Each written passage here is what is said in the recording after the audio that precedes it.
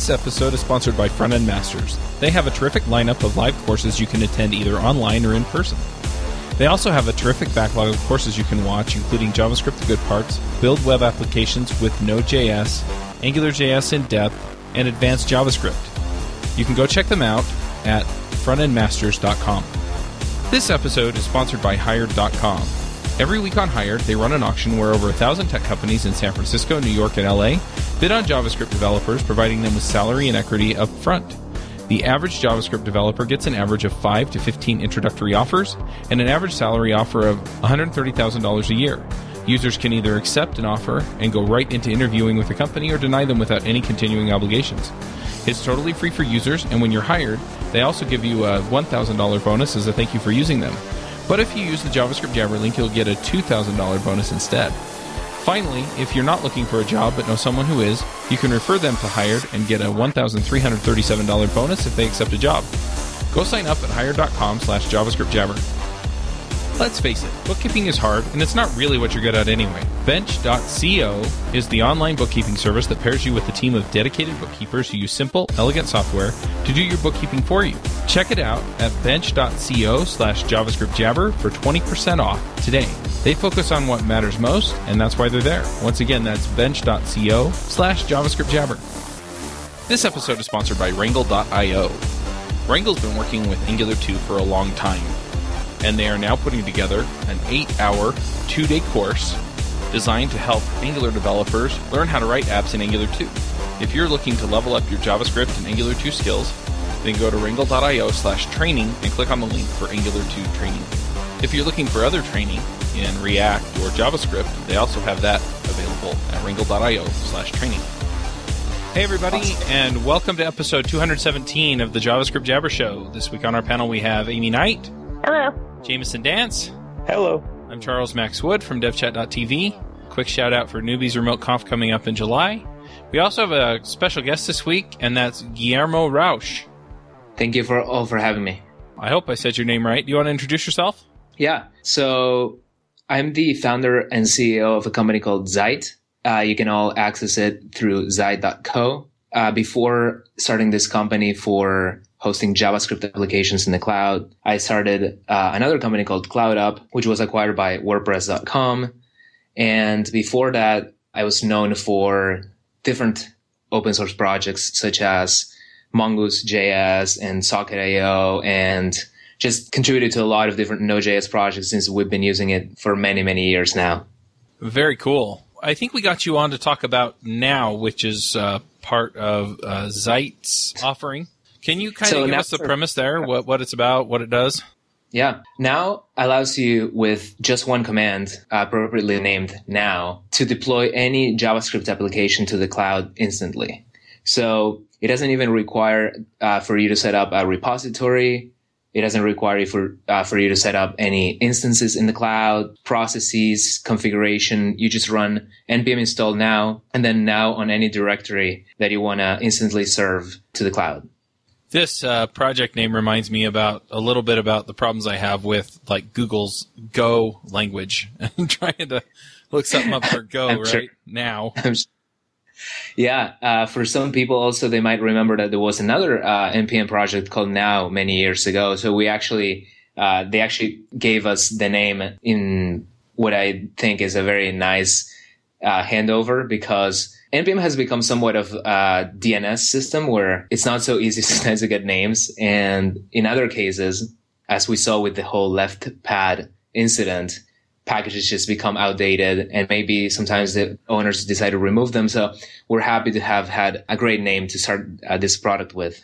So I've talked to several people about how they deploy their JavaScript applications, and for the most part, most folks that I talk to are doing something like basically doing a git push. So they set up a Git repository on the server they want to deploy to. They push to that, and then it does some kind of rsync or other copy to the running directory. Does Now do something similar to that, or is it a completely different setup?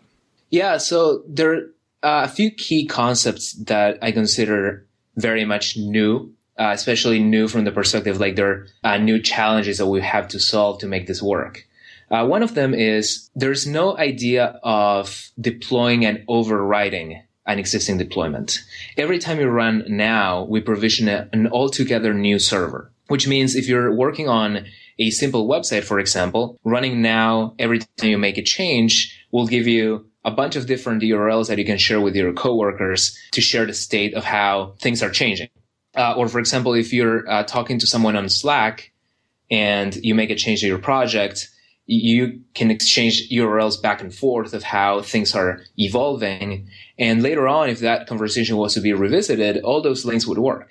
So I think the very and most important concept is things like rsync, things like git push, origin. They usually are associated with this idea of you give your project a name and then you constantly redeploy to it. We have a completely different view of this for several reasons. One is, like I mentioned, it enhances collaboration when you're able to maintain this immutable ledger of deployments. But also the idea of how you upgrade things to production, how you do the zero downtime deploys is solved by this same system. So the idea is that when you deploy with now, you get a new URL that has like some random characters in it to make it unique and unguessable. And then when you decide, okay, like it looks good, it's time for this project to go live, you say, okay, I want something else .now.sh, which is a URL that we give you, or you want a certain domain.com to point to this deployment.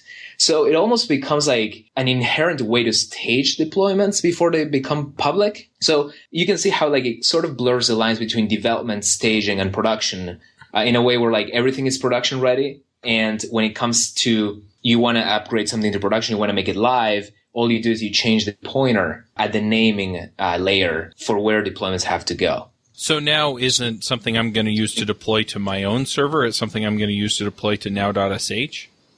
Right. So one of our core ideas is that we're trying to blur the lines of the underlying technologies, right? So at no point are you choosing to run on Linux or on Windows, or you choose an instance type, or you say you want to be in a particular region. So at the same time, we're not introducing any new concepts from the perspective of how your application is set up. What we say is if npm start works, then it works with now. So really the only convention that we're following is that a package.json has to be in place and that it needs a script to start the project and listen on some HTTP port. And then we can come back to this idea of these are all HTTP services and how we also scale and improve the performance of those. But the core idea is that even if now doesn't enter the picture as a service, you still can run all these projects on your computers. You can, if you wanted to, run it on your own servers. But from the perspective of the cloud deployment, we can now host your container, your application, in the best possible location. So you run now, and we give you a URL back that for your customers is served from the most appropriate location in the world. So you kind of see how this becomes like a CDN, but CDNs are normally for static files. And in this case, for us, it's for dynamic code, a subset of which is static files. So we recently launched a little plugin called NowServe. So if you just want to serve a static website, you can run NowServe, enter, and it also gives you a URL on Now that hosts your static website.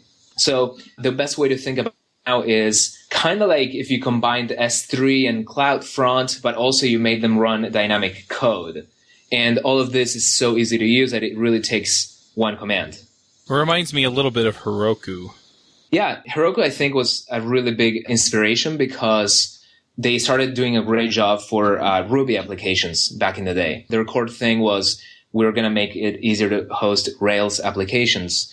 Now, when they had to make the transition to hosting JavaScript applications, they actually had to change their entire underlying model because Node applications are known to be long-running processes. So our whole thing is we're looking at the cloud landscape. We're personally a team of people that have been using Node.js for a very long time. But now with the advent of the microservice architecture, we don't really see a world where for writing a quick Slack bot or writing like a small microservice endpoint that shuffles different data around coming from different web services or cloud services, we see that the language that actually makes the most sense is the one that's most commonplace. In the language that has the largest community and the largest number of modules. So for us, it's a good way to sort of revisit this whole idea of the cloud, how it works, how easy we can make it, with the assumption and opinion, right? It's a strong opinion that JavaScript is a technology that makes it the easiest to write this type of applications that people are concerned with writing nowadays. So the other question I have is if there are deployment steps. So, for example, I see some systems where people use continuous integration, or they just run the build on their own machine, and then they push that up. But then I see other people who are using module loaders and build processes and stuff, and that's all part of their deployment process. So they write it in TypeScript or ES6 or even in ES5, and then they have some other build process that builds and minifies and does all the other work, runs the tests, and then pushes it out. So does Now expect you to do all that stuff on your own, or can you build other steps into that deployment process? That's a great question, because I just mentioned that if you look at the cloud landscape, you can see that we've been creating all this complexity, right? Like in fact, deployment processes involve all these different services and connections and steps. So earlier when I mentioned that as long as you run something on npm start, it works for us, there is an important distinction to be made, which is a lot of projects run build steps before npm start actually works. So there are hooks, for example, like pre-publish, pre-install, post-install, post-publish. There's the npm test command. So the main idea here is we're not avoiding any of those. So we actually encourage you to use this as basically a very broad tool that can run JavaScript projects, right? So some JavaScript projects are actually perhaps only running tests. So the experience that we set up is when you type in now and then press enter, we give you a URL within milliseconds. Usually it takes us 200 milliseconds to give you a URL. So when you go there, what you're going to see is a full screen Unix terminal that shows you the progress of the tasks and tests and deployment itself until npm start is run and an HTTP server is basically spawned. And then the URL refreshes itself and you see your website or your service, or maybe not. Maybe it gets stuck there. So the basic idea is it's a very general platform for running JavaScript code that might have an HTTP server running later on. And this is very useful because we've seen that a lot of complexity starts to creep up in this build process.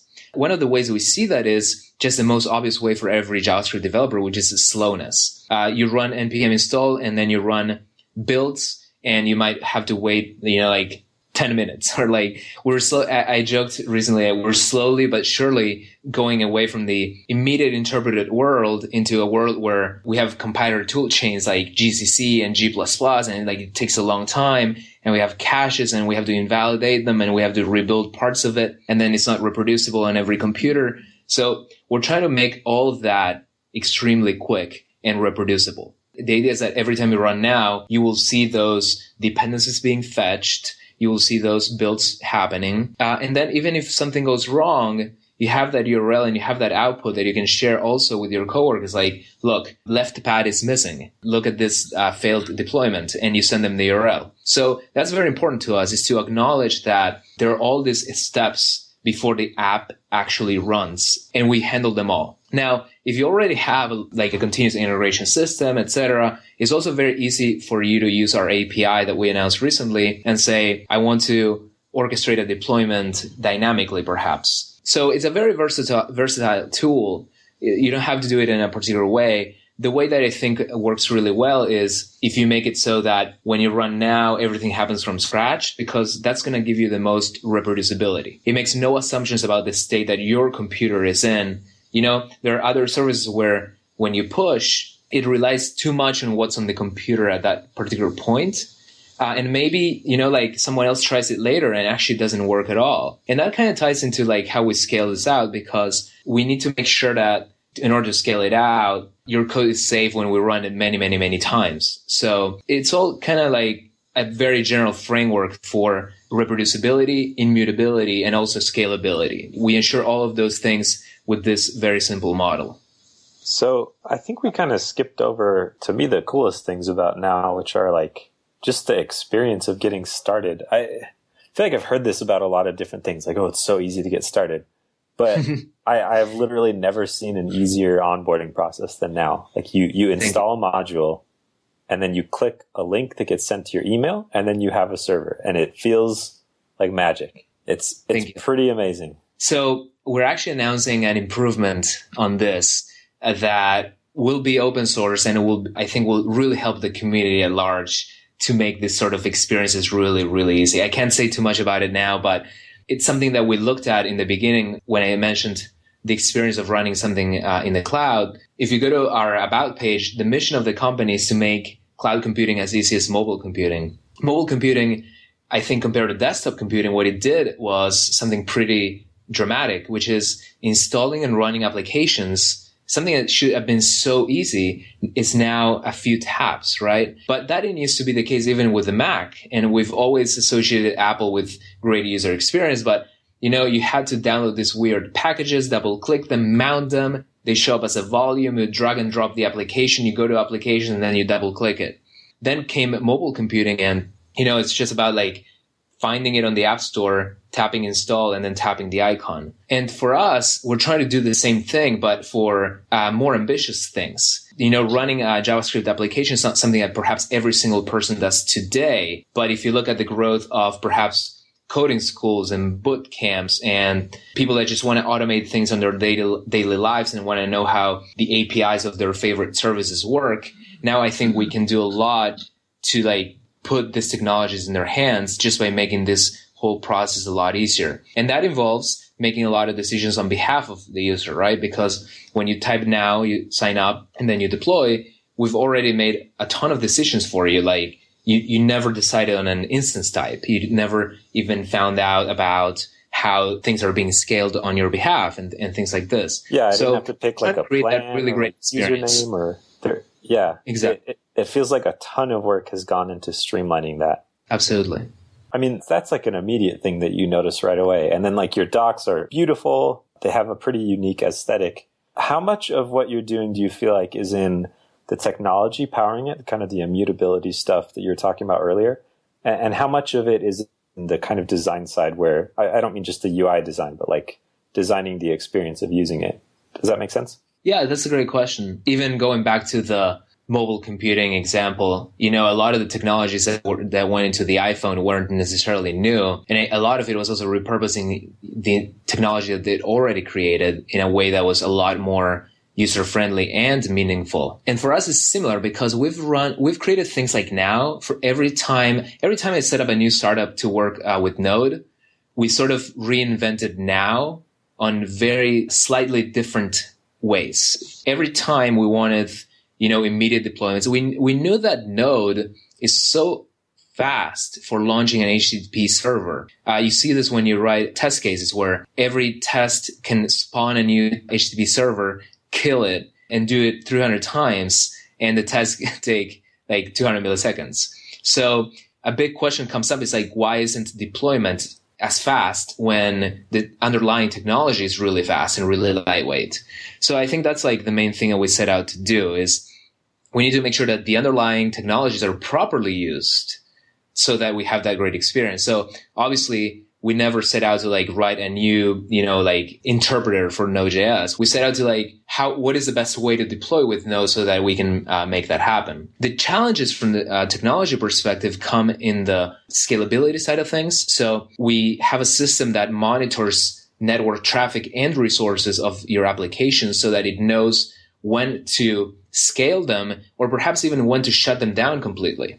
Because, as I was saying earlier, we want to create this idea that you never worry about launching a new one. You can launch, even by mistake, you could launch 200 apps, right? If you were thinking about the traditional cloud, launching 200 instances would cost you a lot of money and you would quickly adjust it and worry about it. With us, you don't have to, because if the process is inactive from a user experience, from a user interaction perspective, then we smartly allocate resources in such a way that your deployments that are actually receiving traffic get more resources to them. So they're very new and quite challenging technological requirements associated with this type of user experience. And I think that's why we've started with Node.js. because it satisfied those immediate boot up requirements that we had. It satisfies this great user experience. It's a language that, frankly, is very friendly to people that are just getting started, but also to people that are, Uber uses Node.js. So we're trying to tackle those new challenges in a way that we narrow the size of the problem to some very well understood use cases. And then we can provide that user experience, that user friendliness that you were just mentioning, with this underlying technology that makes it extremely powerful. So I did have one question. Well, I have a couple, but this one was really interesting to me. So you're probably familiar with this Hacker News thread that a bunch of people are asking questions in. But one question in there was kind of interesting to me, unless this was misinterpreted. You said that in most cases that running now was faster than running npm install on your local machine. And I'm just kind of curious if you can talk about how that is. Yeah. That's actually one of the things that we've spent a lot of engineering hours in, and we continue to do so because we're obsessed with this idea that running now should be as fast as, or if not faster than localhost. So it comes down to, first of all, one of the ideas that I mentioned earlier, which is reproducibility. The beautiful thing about Node, if we go back to its creation and NPM and the module system, is Ryan made the decision to make module installations local to your project's directory. Now, this right now sounds obvious. There's no other way that you would design a module system. But back in the day, there were people that had conflicting versions of global installed gems and all these other package systems, or at some point, some modules would even be distributed through APT, the Debian's and Ubuntu's package manager. So you would have a global installation of Perl dependencies, or just a really huge mess. So when Node had the opportunity to revisit the problem, they decided to make module installations local. And this solved a really big reproducibility problem, because now you could just clone the repository from GitHub, run npm install it, and it works for everyone. I think later on, with the advent of the Semver symbols and Git URLs and dynamic downloads, some of that was a little bit lost. And it made the system a lot harder to optimize for, because caching something that's a moving target is not as easily done as caching something that has strict versions of, or strict checksums like SHA values. So the idea is, nowadays, if you clone a project fresh and you and you install the modules that it requires, the caching is very difficult to do. The amount of stuff that you can actually cache on your computer is also a challenge. Then the number of nested dependencies has increased a lot over time, which I think it's a really great thing. I think a lot of people with the left-pad incident came out saying, oh, we should inline more of this code. And I think, honestly, that's what a package manager does. It's like a smart copy and paste, right? Node modules directories are a bunch of files after all. So it's doing it on your behalf. So I don't think tons of nested dependencies are a problem, but I do think that we've made it so that the current state of things is installing takes a lot of time. And again, in a very reproducible way, because if you already have a local Node modules directory and you're adding only one project to it, then that's going to be fast. And to those that have a lot of experience with Node modules, actually, they will know when hearing this that it actually doesn't guarantee that the state of that incremental addition that you did doesn't guarantee that when you run it from scratch, it's going to be the same. So I think now provides a very good solution to this really big problem, in my opinion, because we've implemented a distributed cache. We implemented a cache that understands Semver. And on top of all this, we cannot get you into this habit of starting from scratch that will rid you of the side effects that are inherent to this installation system. So it's all about making it fast, but making it also correct. So of course, it's not going to be always faster than localhost if you already have a populated directory of dependencies, but it's always going to be faster in the correct way. And that's the goal that we're pursuing. We're pursuing a world where it's very easy to reason about your deployments and the state that they're in. And also from the perspective of security audits, right? Because what we're doing is let's say you update a module and you run now again. With how quickly the ecosystem moves, by the time you deploy, maybe like 3 dependencies changed and they, introduce security problems. So by not overwriting your deployment directly and giving you a new URL for it with a new fresh deployment and download of the dependencies, it's a new opportunity for you to review everything again from the perspective of security. So you can see the logs, you can see what modules ended up where. We have this thing where like you can add /_src source to any deployment and you see the source code. So that for us is going to be where we add all of this other user experience around your code. Your code, when run with Now, which understands Node.js really well, will have all this. It's this idea of the code will be alive in some sense, and it'll be introspectable by you, and it'll be audible by you in a way that I think makes a lot of sense because the underlying package system is sort of very dynamic. But when it comes to upgrading something to production, you can't always have such a dynamic system. You need something with stronger guarantees. So we found a really great balance between these two worlds of I want to move really fast, but also I want the opportunity to review the code that I'm putting out there. So I think some of the confusion there too was, I think it was talking about like it was always doing a fresh install, but it's not like truly a fresh install, right? It is from the perspective of the developer is always a true fresh install. So the fact that we do it really fast is, I think, the really nice piece of this. So basically the state that it's going to be at the end is what you expect it to be. Now, the time that it takes is a lot less. And we can do this again because we understand the underlying structure of package.json and the associated dependencies very well.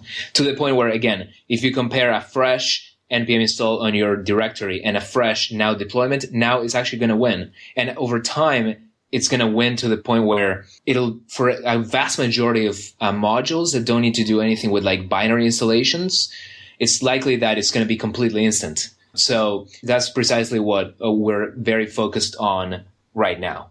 So it seems like part of the core of Now is simplicity. And so there are a bunch of things that either, maybe I'm just not aware of them and you do support them, but like, can you like SSH into a box or can you run multiple processes? Or is it just like you have some JavaScript that runs in one process and that's it? So that's a great question because, simplicity with a lot of magic, I don't think works really well. So I think simplicity with the ability to, over time, make sense of the entire system works really well. So I think that question is great. As far as SSH, I think when people SSH, what they really want is information about the internal state. SSH is sort of a way of getting there that's actually not that great because unless you're very, very, very experienced with the Unix toolchain, it's hard to make sense, for example, like the evolution of memory consumption from the top utility or looking at the proc file system to understand, the different like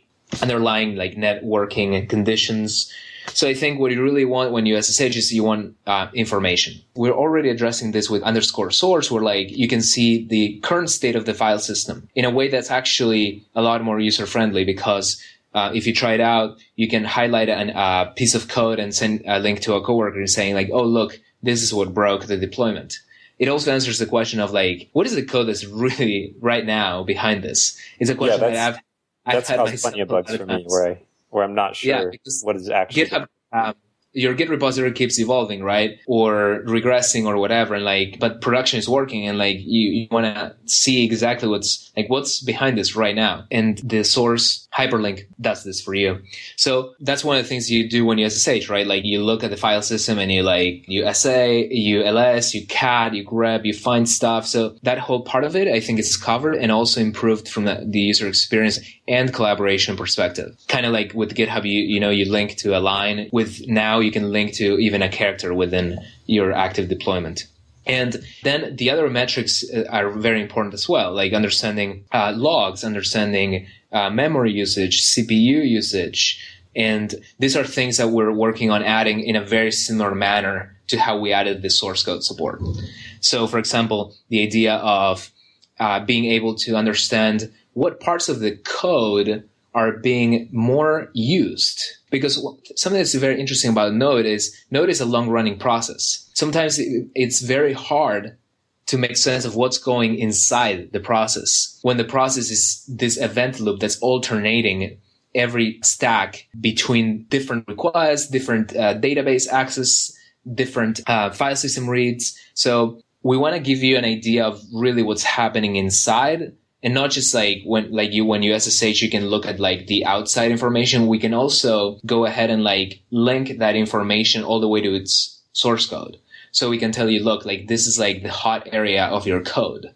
And you can only do this when you control the entire experience of hosting the code and being able to access it, right? So that's why I mentioned earlier we have such a focus on JavaScript, because with JavaScript come very unique requirements and very unique introspection and debugging needs that are very much unique to this stack. They're not very easy to generalize. For example, PHP, you know that a request comes in, the file is interpreted, and then the response comes out. Whereas in Node, you have this long-running process that is simultaneously serving tons of different connections. So this is why we look to answering that SSH problem with tools that actually make sense even more for JavaScript and Node.js. Sounds pretty rad, the performance visualization at the code level. I guess another portion of my question was, it feels like this refrain of like start out will make this experience really simple. Like I hear this about Heroku specifically, and then other platforms too, where you kind of start off on this platform and it's worth, because it makes it so easy to get started, it's worth taking some time to build your stuff on the platform. But eventually you want to do things that are more custom or weirder, that it doesn't support, or that it's harder. And either the platform builds it in and grows more complex, or you move towards something you have more control over, like AWS or something. Do you see now as falling in that spectrum where like it's really easy to get started for simple things or things where you don't need a ton of control? Perfect. And then you might move to AWS or some other platform later? Or do you see it as you're going to try and solve those problems that move people to other platforms on now itself? That's a wonderful question, because we've seen this time and time again, where the platforms that give you a quick start advantage don't give you a longer term advantage. Yeah, there was that whole, like, was it the load balancing or routing thing that Heroku had a few years ago, that whereas some of the underlying abstractions of the platform turn out to be limiting to you. And absolutely, and that happen too. And that's why I mentioned that simplicity, when you don't really understand what's going on underneath, is actually a very clear disadvantage. So our answer to this has different angles. One of them is, we don't want to be necessarily the solution that answers every single problem in the world. Because what we see about the cloud space right now is there are tons of really great services that you can mix and match. And this is actually where now comes in, because now in JavaScript make it so easy to like write a quick microservice that, is invoking all these sophisticated cloud APIs. You can have maybe the now deployment is serving requests to a webhook from SendGrid that's reading an email that gets to now and then ends up transformed or translated by a Google Translate API and then outputted back to a cloud database. And so what we see about the cloud today is that what before required you to move to AWS and set it up yourself is kind of not a thing anymore, because you're very, very, very likely to find a cloud service that already answers that. So that idea that, like it's an all or nothing play, I think is no longer true. You can even see this when you see open source projects that come out and, from the very moment they become open source, they also have a hosted version of them. Because the authors know that, all of these things are kind of painful to set up. So no one wants to like download the latest, let's say a graph database and set it up themselves on a cloud provider anymore. They are expecting that someone will give them an HTTP API for it. So sure. That's where it's now making a lot of sense, because if we're not able to like fully satisfy a particular need, we're going to do the best that we can to do so, of course, while maintaining our simplicity. But we'll make it so that it's the best place still to make those requests to all those other services. And in fact, it's going to be very hard to migrate away when, for example, we're giving you complete coverage in every data center in the world.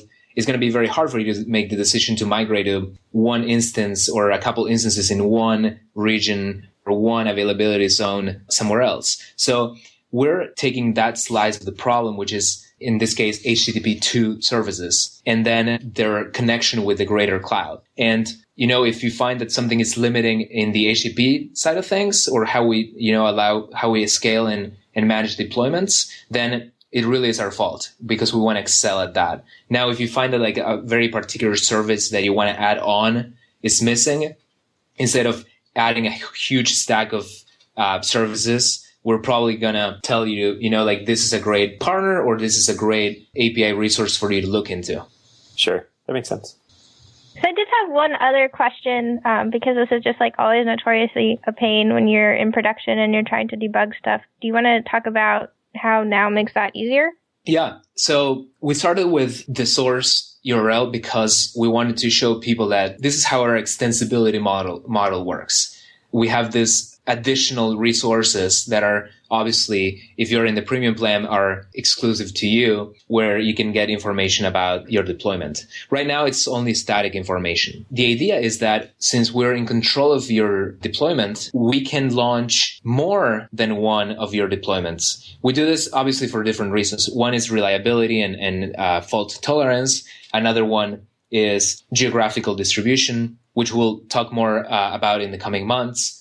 And the other one is the ability for us to extract a lot of information in a way that doesn't hurt performance. So we can understand your code because we can essentially extract information on a limited basis from it and then expose it to you through the additional underscore resources that we offer. So it's not something that, we're going to be able to give you perhaps all of the information of everything that's happening all the time, because it may actually have a performance problem in doing so. Like observation itself is not free. But the idea is that over time, we can give you insights. So that's why one of our first additions to the source interface is going to be this idea of like temperature of your code, and to understand sort of like what paths are more active than others. Because when a lot of the discussions come up about like performance and V8 and, running micro benchmarks, a lot of it always comes down to, are you really benchmarking the things that are important?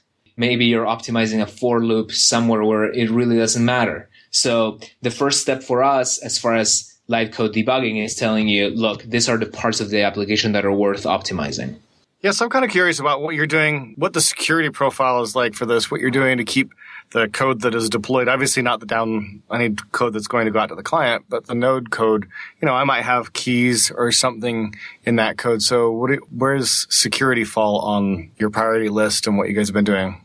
Security is extremely important to us. So we'll actually announce very soon our first security challenge, where we're going to set up a very interesting type of Now deployment for people to break into and out of. So basically, we provide very strict isolation guarantees in that, what we launch for you is like a new machine. It's a new server. Then, as far as the code is concerned, open source projects, obviously, their code is public. So the associated underscore resources that we provide are going to be public for open source projects. But that also means that every open source deployment that you launch on Zeit, no matter how much traffic it generates, in terms of, for example, like simultaneous connections, will host, but the code is public. Now, from the perspective of the premium customer, basically all the insight is private. All the tokens are private. We're also coming out with the secret storage feature that I think is going to be a way of incorporating really great best practices into deployments where people no longer ever need to store their secrets API tokens in their GitHub repositories. They never have to put them directly in their source code. They don't have to put them in package.json. Basically, a very easy and smart way of exposing environmental variables through secrets. And that's also going to work for both plans, open source and premium. But security is something we're continuously revisiting from all different sides, one of them being abuse and denial of service, another one being the isolation guarantees that we provide, another one being the build step itself, because we have this idea of like a very quick way of sharing the modules between deployments. But there is a challenge that comes associated with that, which is you don't want to be able to break out and poison that cache, like essentially introduce a bad code into something that's globally shared. And at the same time, moving forward, we'll also have, I think there are interesting problems and challenges associated with pulling code from a registry itself. So I think there are several ways that we can do to improve the security of NPM downloads themselves. Some of them being, for example, integrating with security APIs that tell us about the safety of different modules so that we can warn you about running modules that are known to be unsafe. Another aspect of security in that regard is technically the keys of a certain developer that is the developer of a very popular module could be compromised. So this is a problem that we worry about a lot. And we're trying to think what solutions we can provide for the great JavaScript community, not just now users, where, if you rely on NPM downloading packages all the time and you don't review them every time, then you're sort of trusting that no developer of all of these possible developers that you're downloading code from have been compromised. So for very large scale deployments, this could be a very, very big concern. So security for us has all these different angles to it, and we're trying to attack all of them. I love the idea of these coding contests, the hacking contests. I think that's a great way to find these security holes as well, rather than just waiting around passively for somebody to point something out. Absolutely. And I think we can make it really fun, specifically because you can use our own tool to, try to break out of it without doing damage to others. So I think it's going to be a great opportunity for people to, especially people that are they're all about finding this little hacks and glitches, and maybe they're not JavaScript developers, but they will be drawn by the contest itself. So what's coming next for now? You've mentioned a few things around kind of instrumentation and debugging and getting insight into what your code is doing. Are there any other big things that you're ready to talk about? Yeah, we're actually announcing this week probably our biggest feature yet that has to do with what I mentioned earlier regarding instantly upgrading your deployment. And we have some really juicy features associated with that. So the basic idea is custom domains, but we have some really great surprises associated with that. Then very immediate on our roadmap is this idea of we want to make sure that you trust us because of our latency characteristics. You don't need to trust us because we claim that we're the best. So we want to add a great level of introspection into our own cloud to show you what it means to deploy with us in terms of numbers and how it compares to everything else that's out there. For example, I think a question that I routinely have is, I have a great experience when I deploy something in San Francisco and I consume it from San Francisco. It's great. I have a really fast internet connection and everything goes smoothly. But as someone that also travels a lot and goes to a lot of conferences, I know that my own stuff is painful to visit when you're overseas. So the bulk of our work for 2016 is to be very transparent with how we address this problem. We want to, on a mission level, I think it's all about democratizing the access to the cloud technology that perhaps works really well on a certain region, or it works exclusively well for that region. And on the other hand, it's all about also making claims that we can back with data, and communicating that data to people, I think, is really important. So a lot of our work coming up is in showing the performance of our cloud in real time. And of course, like you were mentioning, everything related to improving the experience of JavaScript debugging and deployment is not a milestone in our roadmap, but it's something that we're constantly revisiting. So installation performance and the ability for us to get more and more data out of the deployment and logs. So these are things that we're constantly revisiting. We don't see an end in sight to those particular improvements. So it's something that you can expect to get all the time. If you follow us on Twitter at ZeitHQ, ZEITHQ, you probably will see that we're posting updates to our infrastructure, our Now client from NPM on a weekly basis. All right, let's go ahead and do some picks. Joe, what are your picks? All right, so I want to pick the game Overwatch. Just launched yesterday in the evening. I've played it a bit. I played it in beta as well. Super fun game. They picked a really reasonable price point at like $40. Blizzard did. I think they could have charged more, so I feel like they picked a very reasonable price point. It doesn't have a single-player game, so maybe that was their justification, or maybe they thought they couldn't justify a higher price, but it's a really fun game. There's so many different characters you can play. It's a first-person shooter, but there's so many different roles you could choose, and they're all extremely different. There's like 20 of them. Very fun game, very fast-paced. Games on average last less than 10 minutes. So it's easy to jump into just for a little bit at lunch when you're off the clock, and then be done and get right back to work. So I'm going to pick Overwatch as my pick. All right, Jameson, what are your picks? I have 2 picks. My first pick is I read To Kill a Mockingbird for the first time last week. I don't know how I just missed that as a kid. Wow, Jameson, did you never go to English class in 9th grade? I never went to 9th grade, I guess. No, but it lives up to his reputation. I'm kind of glad I didn't read it earlier because I was like programmed to not like all the books we read in school. And maybe I wouldn't have enjoyed it as much if I had read it earlier. But it was solid. If you haven't read To Kill a Mockingbird, it's a great work of American literature. I loved it. And my other pick is just React Rally. It's the React conference that I am running. It's in Salt Lake City in August, and tickets are on sale now. We actually posted the schedule and the speakers, so you can finally see who's going to be there. And if you go to reactrally.com, you can see all that and also buy tickets. I'd love to see you there. Jameson, I picked that out last week. You're such a follower. Just do what you do, Joe. Amy, what are your picks?